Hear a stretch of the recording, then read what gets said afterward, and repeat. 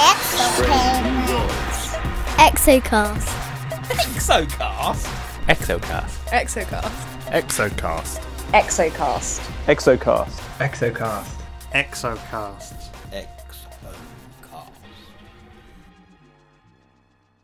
Hello and welcome. You are listening to Exocast, the podcast that takes you far beyond our solar system to explore distant extrasolar worlds.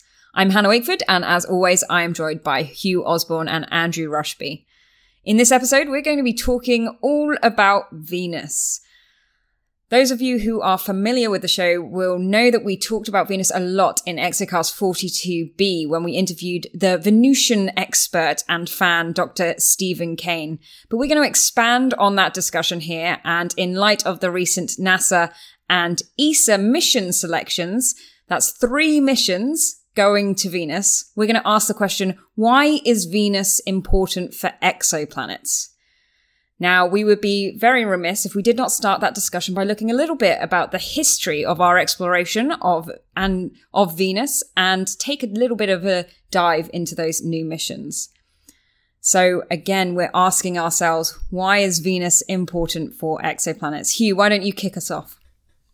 Sure, so I delved a little bit into the history of Venusian exploration, and it's relatively recent. It's quite surprising, actually. Even at the start of the last century, people weren't sure what was under the clouds, right? Under Venus's clouds, there was, people thought maybe there's forests, maybe there's life down there. There's some amazing 60s comic books which have the most ridiculous ideas of swamplands going on.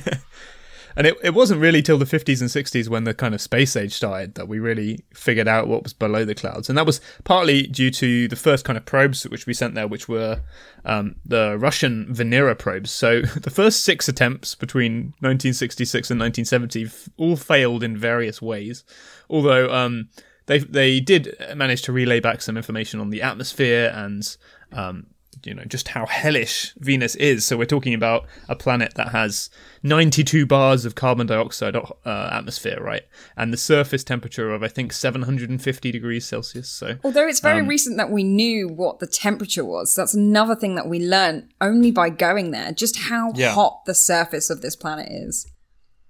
And also, can we focus on the fact that there were 6 missions in 3 years to Venus? It really was space age back then. Yeah, there's quite a weird thing where they send 2 at once, always. I guess as like a backup, Okay, like we know one of them will be eaten by the sulfuric acid on the way down. So let's just hope that one of them makes it. So it wasn't until Venera 7 when we had the first probe which survived landing, and it lasted about 23 minutes on the surface before contact were lost. But there was no actual camera on this mission. So we only got like surface temperature and other sort of data. We didn't get an image until Venera 9 and 10 in 1975. And those were both black and white images that we got from 9 and 10. So it was, very much pushing the boundaries each time. What can we do next? What can we do next? And each of these ridiculous number of spacecraft is like, okay, well, what's the next thing that we could do? It wasn't all in one payload like we're used to. It wasn't just like, oh, we need this instrument to do this instrument to do this instrument to do this. It was like, well, there's this one instrument on this spacecraft, and there's this one instrument on the next one, and there's this one instrument on the next one.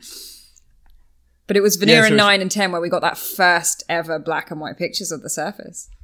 Yeah, it's remarkable. There only are 10 images of the surface of Venus from the entire space age from that exist. It's kind of crazy how little we know about the surface, right?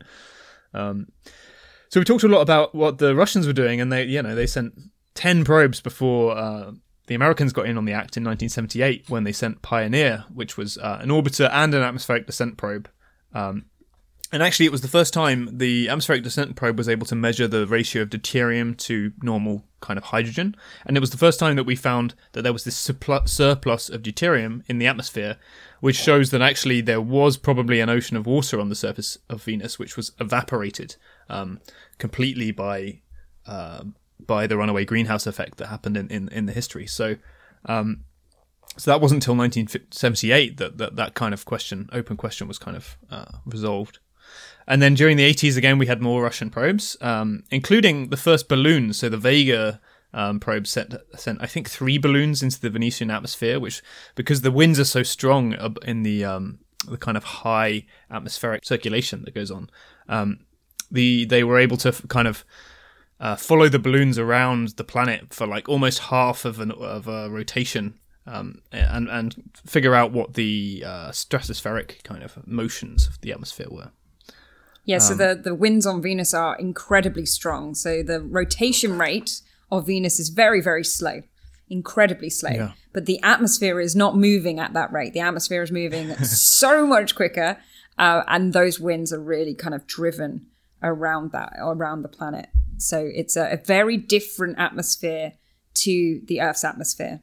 Very different indeed. It's got these massive circulations which go across almost the entire planet. So you've got polar cells of air rotating, and then you've just got this massive supersonic band, which is just a wind driving from the day side all the way around. And the rotation of the planet is so slow that day side is in the sunlight for a long time. And that's something that is also kind of applied to hot Jupiters, right? They have a similar circulation, is that right? Indeed, yeah. So it's really interesting to see that kind of scale on a giant planet and what we would call a terrestrial world, which is a rocky planet. So the atmosphere, responds differently from just, this is rocky, therefore it must have an atmosphere like ours or like Mars's. That's not how it works. So we can see these supersonic jets, these really massive drivers and wind speeds in atmospheres that are still around rocky planets. And I think that's a really important thing to kind of point out, that rocky doesn't actually tell you enough about those planets. Yeah, and another one of the kind of obvious differences between Earth and Venus is the fact that Venus is completely covered with cloud. Completely. Like there's this extremely thick sulfuric acid clouds which block not all light. There is some light that kind of scatters around and gets to the surface, but certainly there's no way to image the surface of Venus optically from orbit. So what you have to do is you have to use radar mapping. And so in the 90s, NASA returned with Magellan, which was the first time we were able to get kind of detailed surface maps using radar to penetrate those clouds. And actually, the first time we kind of got these high definition maps was the first time we realized that the surface of Venus is young. There's not really any craters to be found, which normally older surfaces in the solar system we find covered and potholed with craters. So this is kind of the main evidence that Venus has this young volcanic surface, and potentially there's still volcanism going on, although that's kind of an open question, as we haven't detected directly volcanism on the surface of Venus, but the surface maps we have tells us that it must be, maybe even in the last 100,000 years, which geologically is very young, there must be lava flows which were flowing. And then ESA got in on it as well, and they sent Venus Express, which spent 8 years orbiting Venus, looking at its atmosphere. And that lasted until 2014. And most of the things that Venus Express was trying to understand is the impact of the solar wind on the ionosphere of Venus. Venus doesn't have its own magnetic field. So trying to understand why it might not have that and how that impacts the atmosphere was one of the big drivers for Venus Express, which orbited the planet and was able to study the dynamics of the atmosphere itself. And one of the things that it found is that lightning is much more common in Venus's atmosphere than it is here on Earth, which is really fascinating because that's telling you about the dynamics, the friction, and the velocity of the storms in the atmosphere of Venus. And another thing that it was looking at is this bow shock created by the solar wind. Charged plasma from the sun is always streaming out. And this is impacting the upper atmosphere of Venus because it's not protected by a magnetic field, which redirects those particles for the Earth. So we have aurora, which is the direction of those particles coming down our magnetic field, whereas Venus is just being impacted by these all the time. So it's got this kind of glowing ionosphere where the impact of the solar wind is hitting that upper atmosphere, ionizing it, and looking at the direction of the tail that causes. So Venus actually has a tail of particles which kind of stream past like a comet as it's orbiting the sun. And that's because we're seeing that solar wind deflected by the upper atmosphere of Venus, which is creating its kind of own protection. So the fact that Venus's atmosphere is so thick actually does protect the surface from this harmful solar radiation. So while that's a good thing, that thick atmosphere will also kill you. So there's a couple of pluses and minuses to not having a magnetic field there. You've got this really thick atmosphere, which also protects you from that radiation, but that thick atmosphere is really awful as well. But another thing that it was looking at, and another thing that it studied, was, the big global dynamics of the atmosphere. And it found that there's this huge double atmospheric vortex at the south pole of the planet's atmosphere, which kind of churns up and changes with the seasons. So there's a lot of things that Venus Express was doing that was really interesting. And I was lucky enough to actually be able to play around with some of the data on the ionospheric interaction between the solar wind when I was at university in undergrad. So there's a lot of really cool stuff there that it was really interesting. Oh, cool. And of course, I mean, so if you'd read the NASA press releases, you might have thought we haven't been to Venus in 30 years, but there is currently a probe at Venus, in orbit around Venus, which is the Japanese Akatsuki probe, which is so also been studying the lightning and the atmosphere using spectra, and also taking some beautiful images. I mean, we've some of the highest resolution images we have of the whole disk of Venus from Akatsuki. And one of the other things that Akatsuki's been doing with those images is taking images in lots of different wavelengths. So seeing how in the UV different materials, how deep can we see, and looking in the infrared and in the optical, and bringing that together, and how can we piece together the structure of these upper clouds in the atmosphere, these sulfuric acid clouds. What is their structure like, and how do they vary, on what timescales do they vary? And those images that you see, some of them are beautiful composite images, absolutely beautiful. And one of the things that we don't understand is there's unknown absorbers in the atmosphere, and we're trying to understand them. So looking over all of these different wavelengths that they have on board is really important for that. Yeah, and I mean, we have a relatively good understanding of how the atmosphere of Venus is currently, except some of these missing absorbers. But I mean, what the really key question is what was it like in the past? So Andrew, can you go through a little bit of that? I can. That was a nice little segue from, piecing together the current structure of the atmosphere to how do we piece together the history of the atmosphere, and maybe from that telling us a little bit about the history of the interior of the planet as well.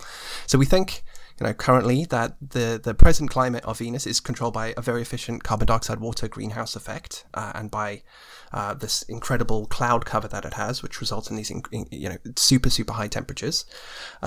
But that would have proceeded due to the loss of some water in the atmosphere, water on the surface potentially, and maybe some ongoing low-level volcanism as we touched on. But what's the form of that volcanism? What does it look like? Is it going to be the same kind of volcanism that we have here on the Earth, or is there some other different form that Venus has taken?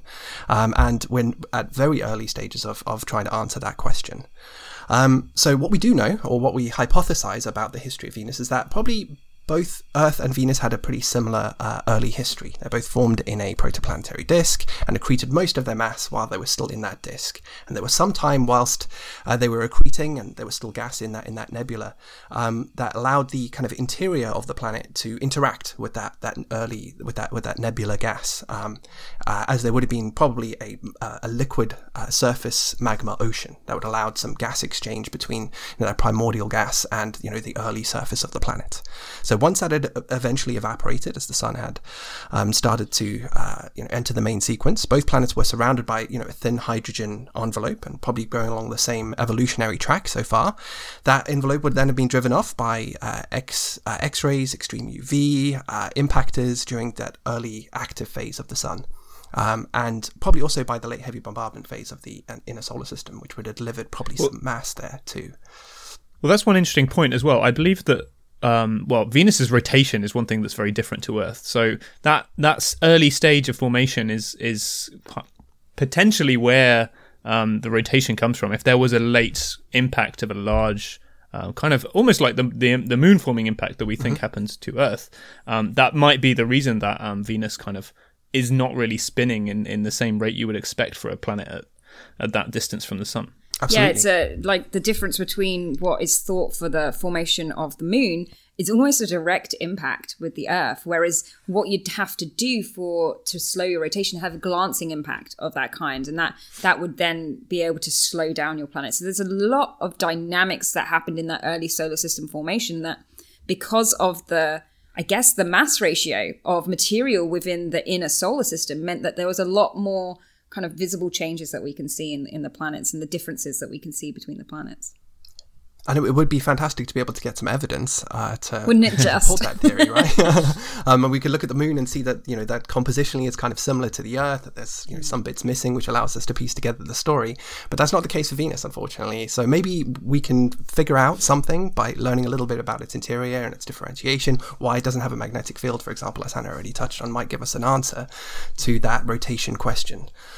But during this phase, there was probably also some other useful things that were delivered, probably some water, maybe some CO2, maybe some biologically useful materials that were delivered by those impactors from beyond the ice line.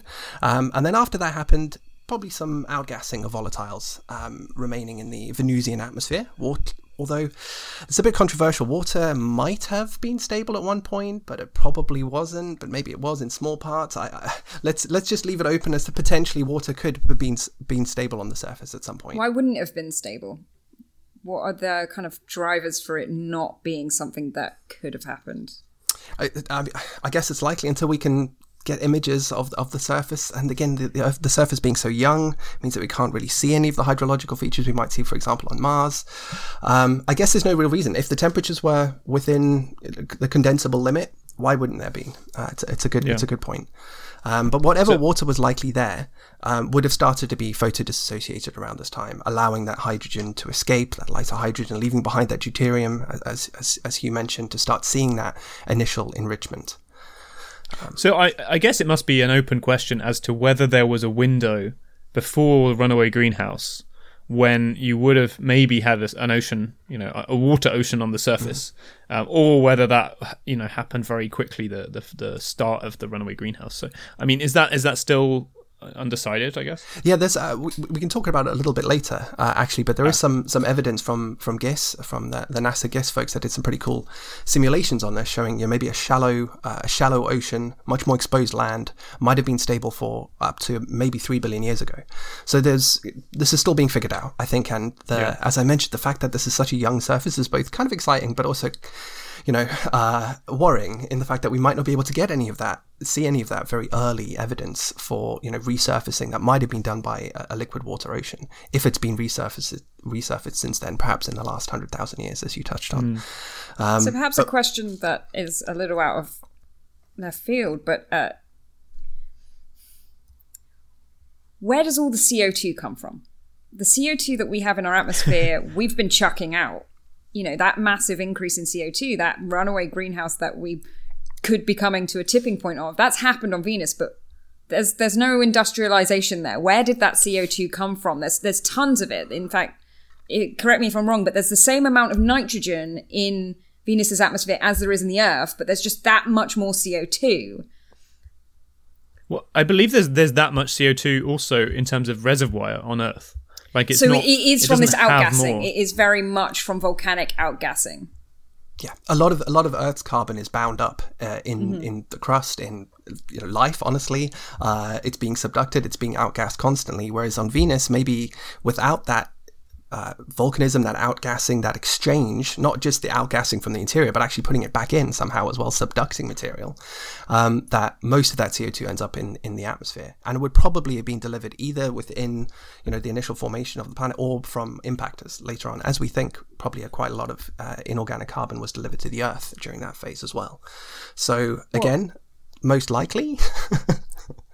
But it's interesting that, every year outgassing on Earth every year through volcanism releases about 0.61 billion tons of CO2.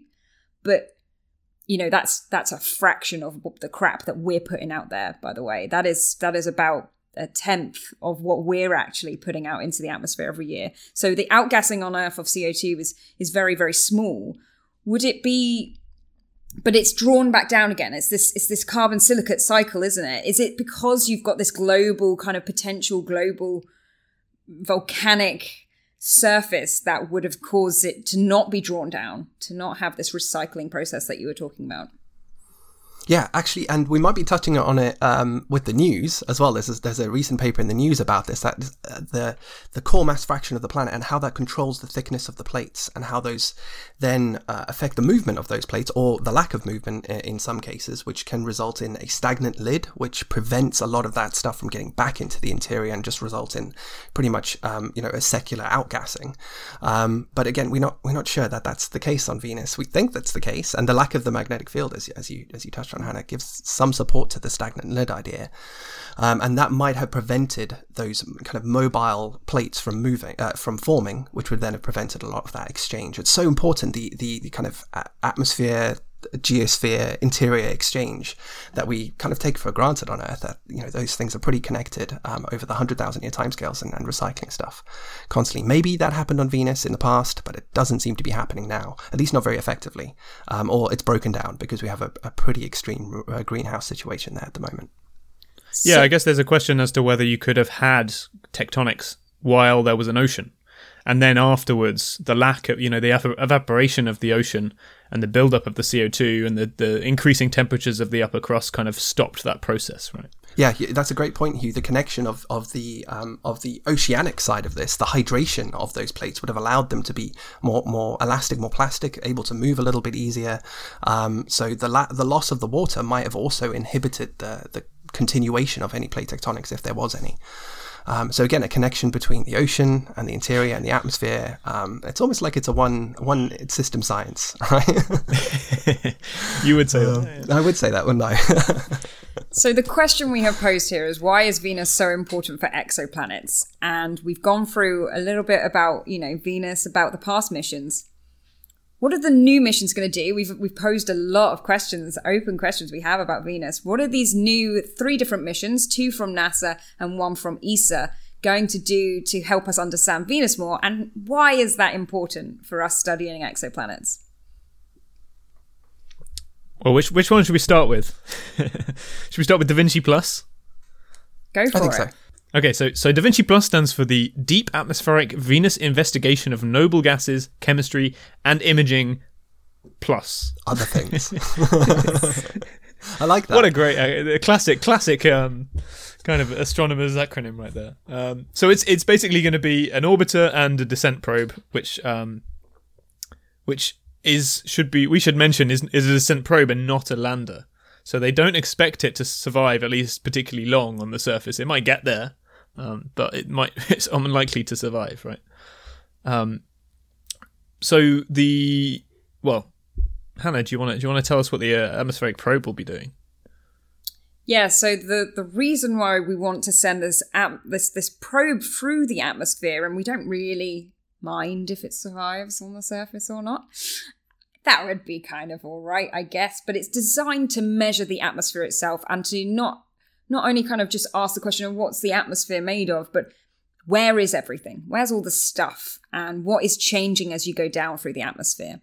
So we've got a huge amount of gas in Venus's atmosphere. It's 92 times the pressure that we have here on Earth. It's a huge amount packed into a relatively small space. It's not, the extent of Venus's atmosphere is not much greater than the Earth's. So it's just more dense.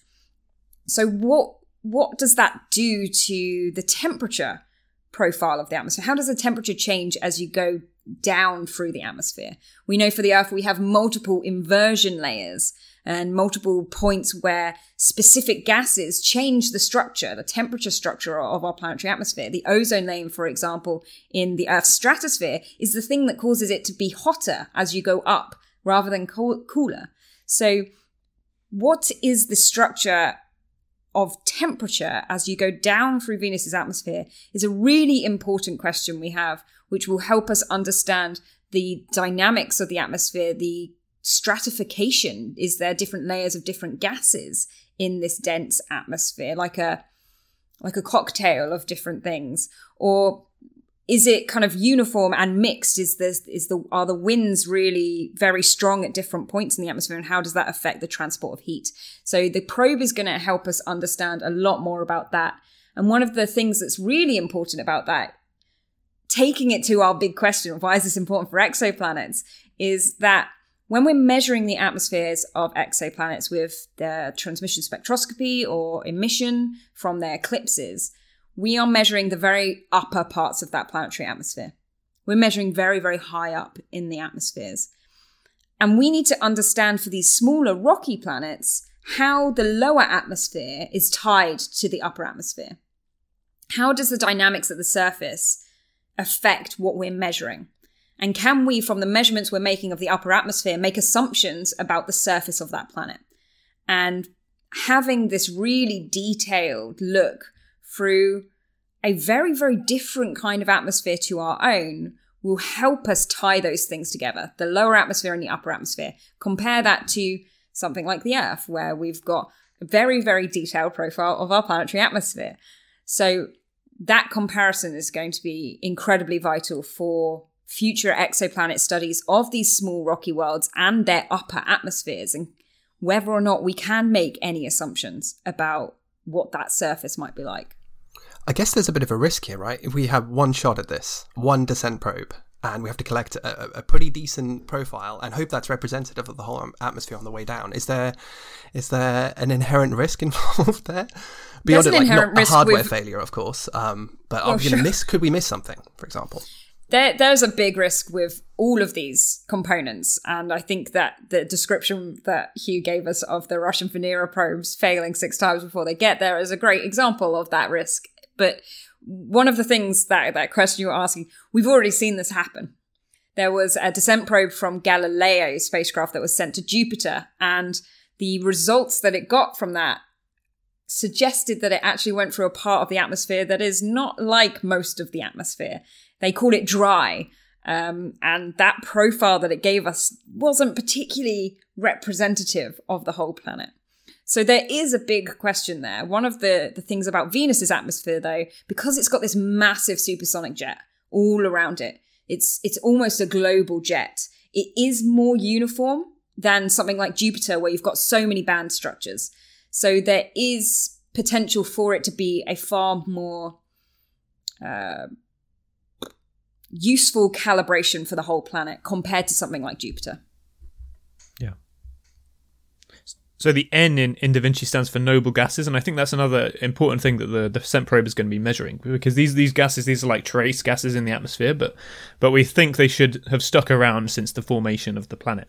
And actually the kind of the amount of noble gases that are there, and potentially the kind of isotope ratios can tell us something about how volatiles were delivered to Venus, and whether that's different from Earth or comets or the other planets in the solar system. So that's another key point to about the descent probe. Yeah, so the ratios of these different noble gases that don't react to anything else is going to be really interesting, because we know for one of the noble gases, argon, here on the Earth, the majority of our argon doesn't originate from the solar nebula. It's not what was originally in our atmosphere when we formed. It actually comes from the decay of potassium, which is from our Earth's crust. So seeing the ratio of different isotopes of these noble gases can help inform us about where that material came from, because they haven't reacted with anything else. Once they're formed, they're very stable, so they don't decay into anything else. So that will allow us to see whether or not the argon in Venus's atmosphere is like the Earth. It came from potassium decay on the crust, or if it is just the argon that came from the solar nebula and there wasn't any of that interaction. So it will be really interesting what these noble gases and the ratios will tell us.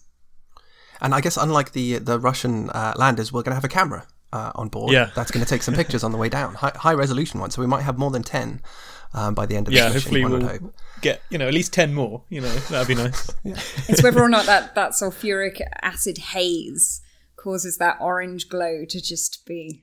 I'd be interested in the saturation limits, actually, of that, the backscattering of the clouds themselves as you're going through them, and how that would work. Because think of a plane flying through a cloud here in Earth's atmosphere. Everything becomes very shiny, like bright and white.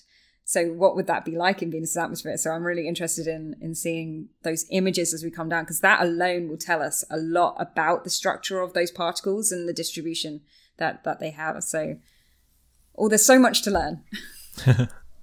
But what about So what about the other one? What about Veritas? Unless there was Yeah, anything so more to Veritas mention on that. stands for Venus Emissivity, Radioscience, INSAR, Topography, and Spectroscopy. That sounds like a catchy. map to me. That topography Yeah. is like full on. So this is GIS. So if Da Vinci Plus is basically the atmospheric chemist's kind of play tool, then this is the geophysicist one, because this is packed with sensors which are trying to measure, substructure, topography, map the surface, do like gravitational stuff. So it should produce the best topographic maps we have of the surface, so much better than we had from Magellan 30 years ago, down to a few meters in resolution, so we can start potentially resolving features which tell us a bit more about how young the surface might be. It should also produce gravity maps, so this could actually probe the internal structure, and so for example the density of the upper mantle, and that should tell us a little bit about how the interior and how the kind of geological processes inside Venus are going on. Yeah, I'm really interested in the map of Venus and getting that really nice resolution, because there's some features on Venus called pancake volcanoes. They look like big discs with like solid cliffs down the side of them. And the question is, are these active magma pools?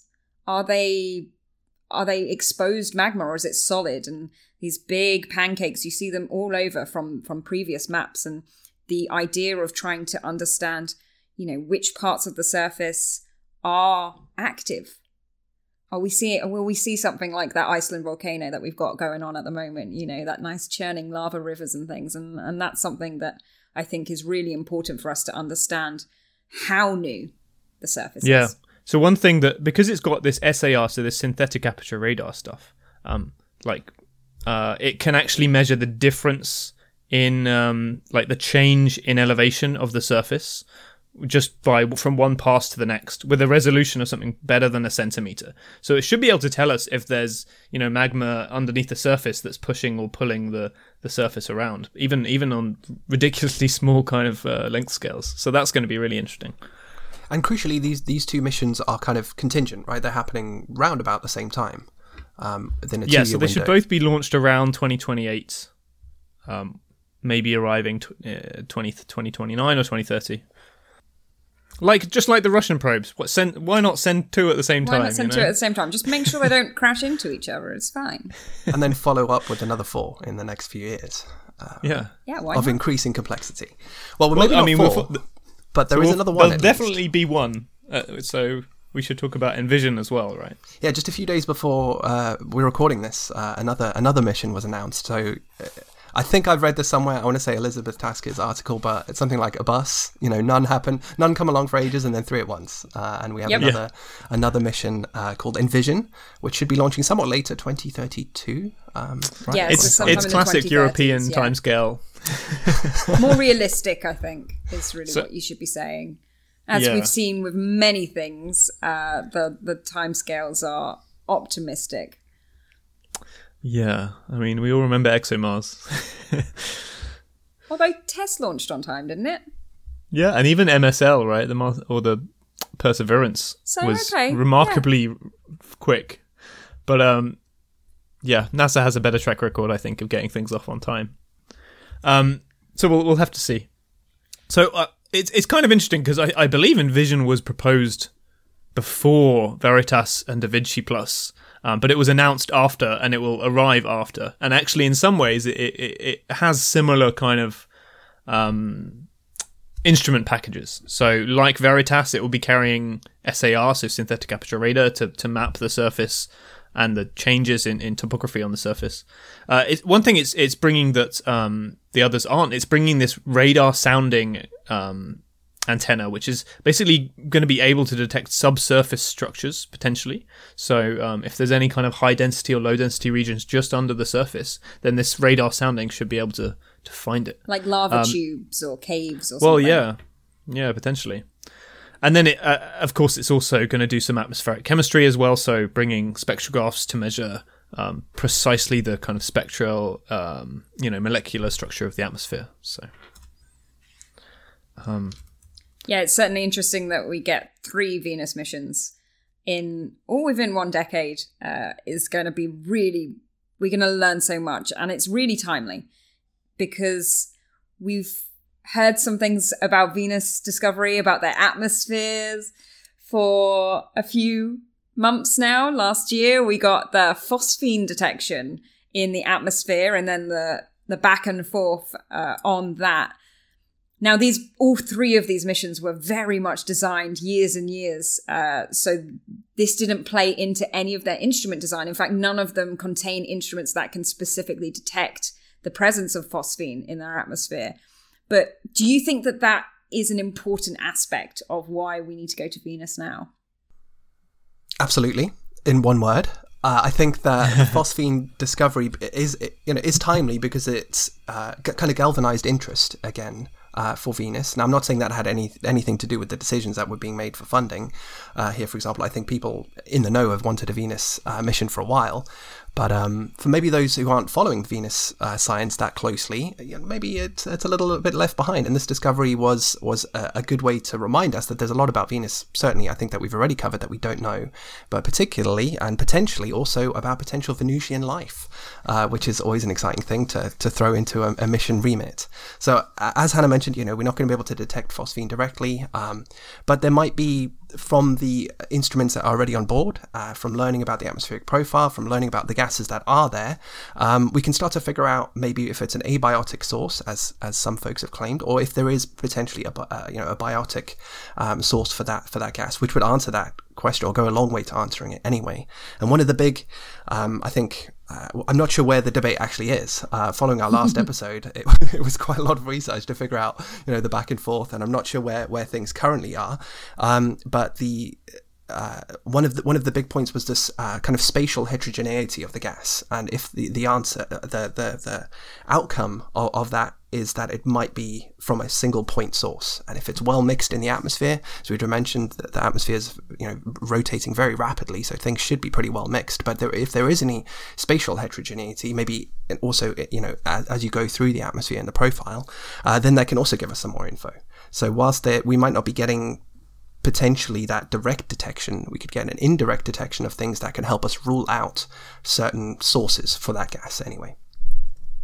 Yeah, but I think the phosphine detection adds to this long-standing back and forth over whether Venus will have been or is currently habitable, right? So there's parts of the atmosphere, I believe, which have a very nice kind of, well, there's almost a habitable zone in the atmosphere, right? There's a 1 bar kind of nice temperature region that if you were floating around in, you might be able to survive.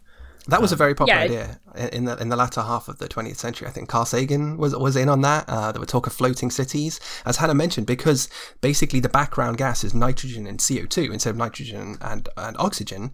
You could have a nitrogen-oxygen atmosphere in your dome, whatever it might be, in your vehicle, and that would actually be a lifting gas like helium is on Earth. You wouldn't need to bring helium along with you. You could just bring oxygen or make oxygen from hydrogen that's already there. So there were some really cool sci-fi ideas for getting settling and human exploration of the surface, potentially crewed missions in the atmosphere, but also as you mentioned, a habitable zone in the atmosphere where potential life could exist. There's enough solar incident light there, maybe if these organisms are able to resist that sulfuric acid, and there's this good temperature band with enough volatiles going on. Hey, maybe there's some free floating photosynthetic single-celled organisms up there as well. Who knows? Well, I think you touched on something that kind of throws that spanner in the works there of that sulfuric acid and protection from that sulfuric acid, because we know that it forms a kind of a haze throughout the atmosphere, very small particles distributed over a wide range of kilometers in the atmosphere. And there are points, there's definitely a point in the atmosphere where you reach 1 bar, where it's the same pressure we have here on Earth. There's a point in the atmosphere where you reach, a nice maybe 300 Kelvin, good temperatures. But you're surrounded by sulfuric acid, droplets of sulfuric acid. And as you said, it would probably be so dazzlingly scattered in all directions. Any sunlight that does make it through, it would be very difficult to tell which way's up, which way's down, where you are. And also, so one of the things that the Vega probes found was there was a huge vertical turbulence that happens in Venus's atmosphere. So if you're in the habitable zone, there's no Nothing saying that you won't be dropped 3 kilometers into the uninhabitable zone, right? So I guess the conclusion that we're coming to is it seems like a bit of a push to suggest that there is, there is without a doubt a temperature and pressure boundary in that atmosphere that we could consider to be habitable. Whether there's life or not in there seems a bit of a push, and crude exploration, we're a long way from that. I think we can. But we are an exoplanet podcast. Exactly, we want to know about exoplanets. Why is Venus and this exploration of this essentially twin planet, same radius, same mass? We've measured however many of them, Hugh. How many of these kind of size worlds have we measured? Why do we need to go to Venus? We've touched on it. I think it's plate tectonics for me are the big one, right? To figure out this question. Interesting. Yeah. I mean, I know you're an atmosphere person, and technically I should be as well, but I think that this is the thing that's going to give us a big leap in our understanding of this planet and our planet as well, hopefully. As you said, they are twin planets. How are they so different? And in terms of the necessity of plate tectonics for life, or in terms of the evolution of a rocky planet? Maybe a little bit of both. I mean, we've discovered planets that undoubtedly have atmospheres. We don't know that much about them and can't characterize them that well, but we have not found another planet that has anything that like plate tectonics yet, apart from the Earth, of course. So even just having one more case where we can, understand a dynamic terrestrial planet would advance our understanding of the Earth, probably, as well as those exoplanets that we have yet to discover. And that's not to say that the atmosphere isn't as important, because we've touched on how interconnected it all is. And I guess maybe this is just my personal take on it, but I think the discovery of some plate tectonics or some other mode of tectonics is going to be one of the biggest outcomes from these missions, hopefully. Yeah, and it's nice that is also a standalone thing. Venus in itself being a really powerful tool for us to understand our planet and our solar system. So it really is a fascinating world to examine. I think, speaking for myself, it's really, if we find a planet that has the same radius, the same mass as the Earth, give or take a smidgen, is it a Venus or is it an Earth? Is it completely different? We genuinely don't know. And there's very little we can do right now that can give us any kind of definitive answer on that.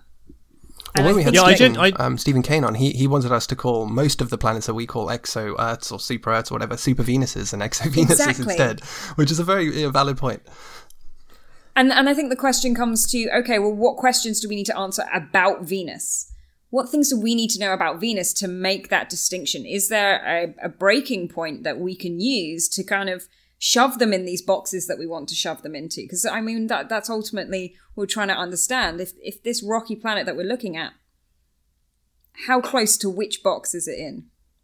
Yeah. I think that probably did actually help the chances of these Venus missions. The fact that now we're at a place in terms of exoplanet discovery where we are going to start finding planets at, between 0.5 and 1 AU, Earth-sized, around Sun-like stars.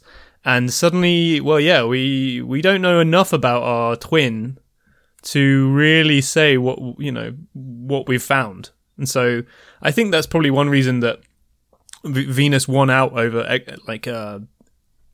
distant giant planet moon missions, which were also on the table for NASA, because there's also this link with exoplanets and this unanswered question as to whether the thing we find, as you say, is a Venus or an Earth. That's interesting, Hugh. So it's kind of going the other way now. So much of our understanding of exoplanets have come from the exploration of the solar system, and now we're trying to bring it back in the other direction. We need to know more about the planets in our solar system to help us to better understand exoplanets.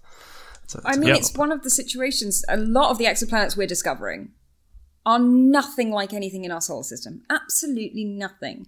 And we're coming to the point where we're seeing these kinds of worlds and we're asking questions of things that we can answer with our solar system. We can start to answer, okay, well, we've got these two very similar sized worlds. They're incredibly different. How different are they? What are the very small nuances? And I think the history of Venus is something that's really important there. The timeline of the two planets is clearly diverges at some point. There's a clear point at which something happens. How early does that happen? And does that tell us a little bit about the evolution of a planet and what we should be looking for in terms of timescales as well? Because we're getting a snapshot of these exoplanets right now. And I think the hardest thing to do is to date them in terms of ages based on their stars. How old are these planets, and what evolutionary stage do we think they might even be at if we do manage to make measurements? If we measure an atmosphere which has got lots of CO2, is it a Venus and it's already kind of runaway greenhouse dead? Or is it like an old, Hadean or Archean Earth?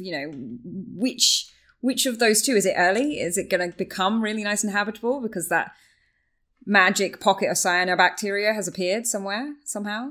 Or is it going to stay in this hellish state forever? And those are really huge questions. Important for us here on Earth as well, as a potential snapshot of our future. If it happened to Venus, it can happen to us. By all accounts, it's pretty much identical to the Earth. The only thing that's different is it's a little closer.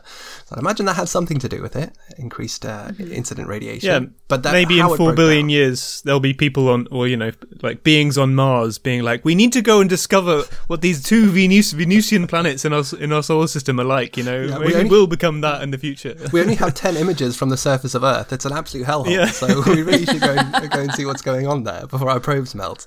Absolutely. So where that tipping point was, where the atmosphere ran away and resulted in this greenhouse is going to be super important, I think. And the question of has Venus always been that way could be something that might be answered by a combination of the interior exploration and the atmospheric exploration, understanding where those gases came from, how they're interacted with other things in the planet, in the atmosphere and in the interior, to answer some of those questions, because it is open. As I mentioned earlier, there is some recent work simulating or model work that suggests that there could have been, if a water ocean was stable on Venus, it could have been there for up to 3 billion years ago. And we can get some evidence for that from surface probes, from the interior stuff, from the atmosphere as well, and that can help us to at least come down on one side or the other of this argument as to when that happened.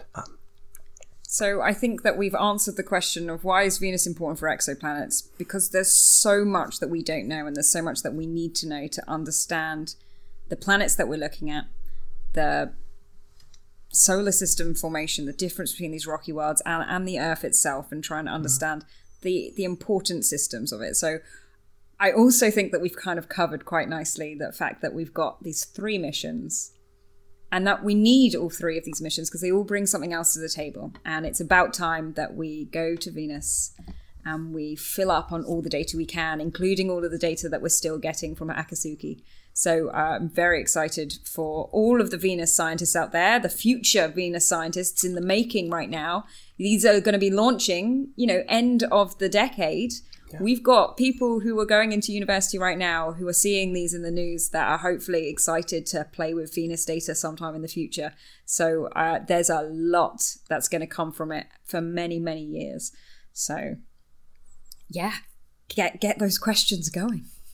And I mean, there's stuff happening on Earth as well, right? We can still image Venus, we can still do some stuff here. That's how some of those phosphine detections were followed up. But yes, there's nothing like going to the planet, is there, to answer some of those questions in a little bit more detail. So yeah, if you're listening to this and you're just about to go into university, you could be the one answering some of these questions, or at least helping to answer some of these questions 10, 12 years from now. That's really exciting. Exocast. Okay, well, with that tentative and tantalising look at the potential exploration of Venus, I think we should probably wrap up our discussion for now. Please don't forget to look out for our other episode this month, in which we'll look through a few of the last month's most exciting new exoplanetary news. Of course, you can also get in touch with us to let us know your thoughts on the show at exo_cast on Twitter. And of course, you can find all of our episodes on our website, exocast.org, on iTunes, Spotify, and all good podcasting apps, and probably a few bad ones as well. A massive appreciative shout out though to our Buy Me a Coffee donations from Chad and Glenn this month, who loaded us up with some coffee money. Much appreciated. So thanks a lot, guys. If you want to support the show, you can also donate at buymeacoffee.com/exocast, and donations over $15 will get you a shout out on the next show. You can now also buy Exocast merchandise, as I'm sitting here in my Exocast t-shirt, drinking from my Exocast mug, looking at Hugh's Exocast tote bag in the back there, and imagining that Hannah has her Exocast jumper on. So if you want to look as cool as we do, you can go over to exocast.threadless.com and check out some of our designs. But for now, thanks for listening, and we'll see you on the next show. Bye-bye. Bye. Bye. Exocast. I have exoplanets. This podcast was brought to you by the Exocast team. Hannah Wakeford is a lecturer in astrophysics at the University of Bristol in the UK. Hugh Osborne is the Tess Cheops Fellow at MIT and the University of Bern. And Andrew Rushby is a postdoctoral fellow in astronomy at the University of California, Irvine. Music was courtesy of Poddington Bear. You can find more information on exocast.org.